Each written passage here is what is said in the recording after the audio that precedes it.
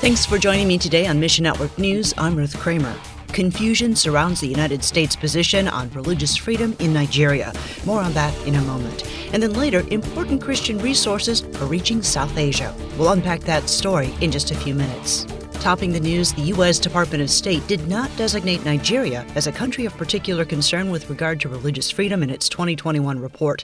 However, armed groups responsible for much of the violence against Christians in Nigeria were named as entities of particular concern, and these include Boko Haram and ISIS. Greg Kelly with World Mission says Fulani bandit groups have also attacked Christians. And they're just kind of getting in the act, as they are also, all of them, motivated by Islamic fundamentalism, and their common enemy or target are Christians. Kelly says just 2 weeks ago, a group of bandits attacked a church and kidnapped everyone in the building. It's terrifying for people, Christians, people serving Jesus as they're going into church services, not knowing if that's, truly the moment where they will meet Jesus. And all these things are primarily happening in northern Nigeria, which is 90% Muslim compared to the southern part, which is majority Christian. So in the northern part, Christians are being hunted down. Even though Nigeria's government itself has not attacked believers, they haven't done enough to stop the violence. So ask God to protect believers. We're continuing to send in hundreds of solar-powered audio Bibles in the Fulani language, in the Hausa language, in the Kanuri language, which are three of the largest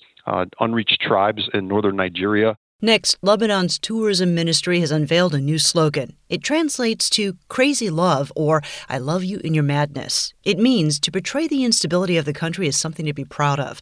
Nuna with Triumphant Mercy Lebanon says this phrase actually captures well the feeling of Lebanon's Christians. I love this country. I want to stay, even though really it's so unstable. And we are on the verge of maybe a civil war. We are on the verge of having the Islamization of the country. We're on the verge of so many things, and yet we just keep our feet there. We just want to love it, and we just want to love its people. So I think it's crazy, but I think it's godly too. Staying and serving people is the best way to show that Jesus cares deeply about Lebanon, says Nuna. Whether or not the phrase works as a tourism slogan, however, remains to be seen. I understand when people say this is crazy. This is even crazy to invite people at this time. But why not? Why not? It's not as unsafe as people want it to be or to say that it is.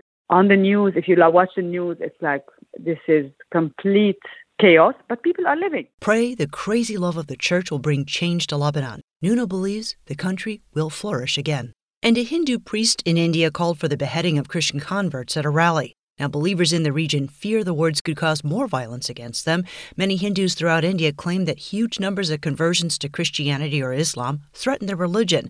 Despite this, Mission Cry has seen a great demand for Bibles and Christian books in Odisha state in eastern India, the home of many ancient Hindu temples. Jason Wolfert tells us, we've sent a container to that area, sent 2 containers actually to that area for the sake of evangelism, also to get 3 seminaries credentialed there, and we provided over $2 million worth of free Bibles and Christian books in order to help them have all 3 of these seminaries have a library, a lending library, and a seminary library. You can help finance the shipping containers Mission Cry uses to transport these materials and ask God to use this ministry to fill many hearts with the hope of Jesus. People have the ability to sponsor the Mission Cry Bible at $2 a Bible, producing that, getting it into the hands of somebody free overseas, and then also bringing or sending and mailing extra copies of your Bibles and Christian books that are sitting on your shelf, and then writing a check to make sure that we can get it overseas and get it in the hands of free for people. Thanks for listening to Mission Network News, a service of One Way Ministries.